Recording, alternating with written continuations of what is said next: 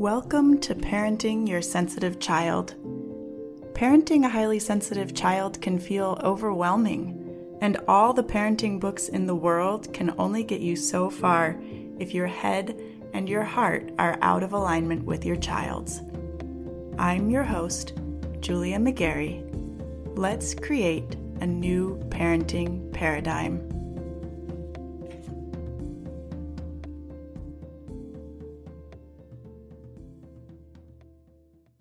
Hey y'all, it feels really good to be settling back into my regular rhythms and routines, to be back here with you.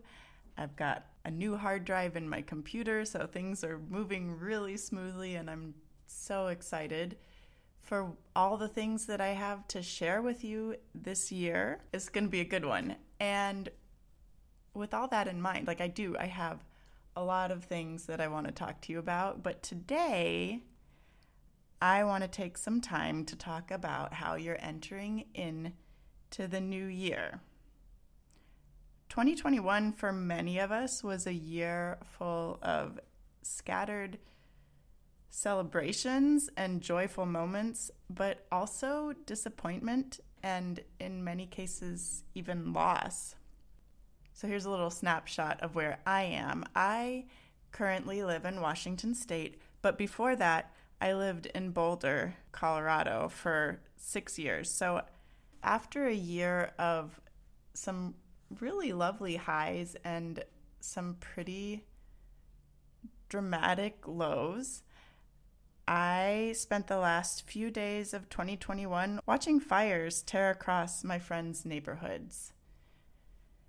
And knowing that people I care about were losing their homes made it a little hard to focus on all of those traditional New Year's Eve type of things, like what I want to create or what I really want my intention to be for 2022. Now, I've been thinking about those things for a while, so I know where I'm going in 2022, and that's done, it's taken care of.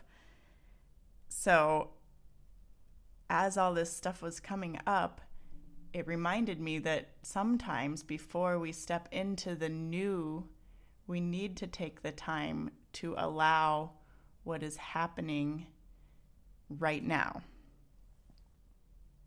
So if this is you, I want you to know, if you have had a really up and down year and it ended on a low note for you, you're not alone. And if your end of year, new year reflections and intentions are something you've still got on your to-do list for when the kids go back to school, I've got a few things for you to consider before you sit down with your pen and paper. Culturally, here in the United States, we tend to focus on clean slates at this time of year. So I kind of touched on that as we were leading into this, right? We talk about starting anew, moving forward intentionally. We focus and deliberate on what we want to bring to life in the new year, what we want to create. But life isn't all about creation and joy and optimism. Life is 50-50, good and bad, dark and light. And if you find yourself in the darkness at this time of year, focusing on the light may not be your best course of action. Actually, it probably isn't. Not yet, anyway. I want you to consider that you may need to sit with what is, to feel all of your feelings before you shift your focus to the future. You may need to spend some time in allowance before you move forward with your intentions or your resolutions. Take some time to think about this, to consider this question and give yourself an honest answer. What do you need to allow before you move on to whatever's coming next? Do you need to allow yourself 15 minutes a day in which you do nothing but sit quietly and listen to the messages your body is sending? Do you need to allow yourself to ask for help? Do you need to allow yourself to sleep in, to rest more, to take naps? Do you need to allow yourself to say no, or even to be grumpy? Right? What is it for you? What have you been avoiding that you can start to hold space for. If you can identify that and start to allow it, you're going to be so much more present to your intentions when you do come around to setting them. See, when you're resisting the experiences that feel hard, when you're resisting what's coming up for you in the moment and focusing on the future or assigning yourself tasks to try to make yourself feel better right now, the darkness doesn't just go away. The hard parts don't just disappear. They eat away at your calm, your ability to connect with your kids, your patience, your focus. Allow yourself to go there now.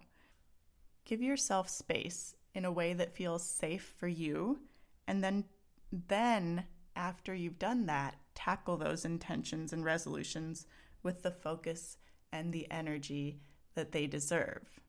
All right? I'm wishing you a wonderful new year, and I know that if you take the time to sit with whatever's coming up for you right now, to allow it, to move through it, that 2022 has so much to offer. Okay? Like I said, I'm really glad to be back here with you. I hope you have a wonderful week, and I'll catch you in the next episode. Do you feel like you're parenting 24/7 and you're still not sure your child is getting what they need? Are you ready to stop parenting reactively and start living in partnership with your sensitive child? Are you ready to reclaim time for yourself and time for your dreams? Then you're going to want to explore coaching with me. I help my clients tune out all the noise, better understand their kids, build a parenting strategy that meets their family's specific needs, and do the mindset work necessary to implement that strategy consistently without sacrificing themselves in the process. To get started, just head over to partnerpath.com, click on coaching, and get your free consultation set up. Let's get to know each other.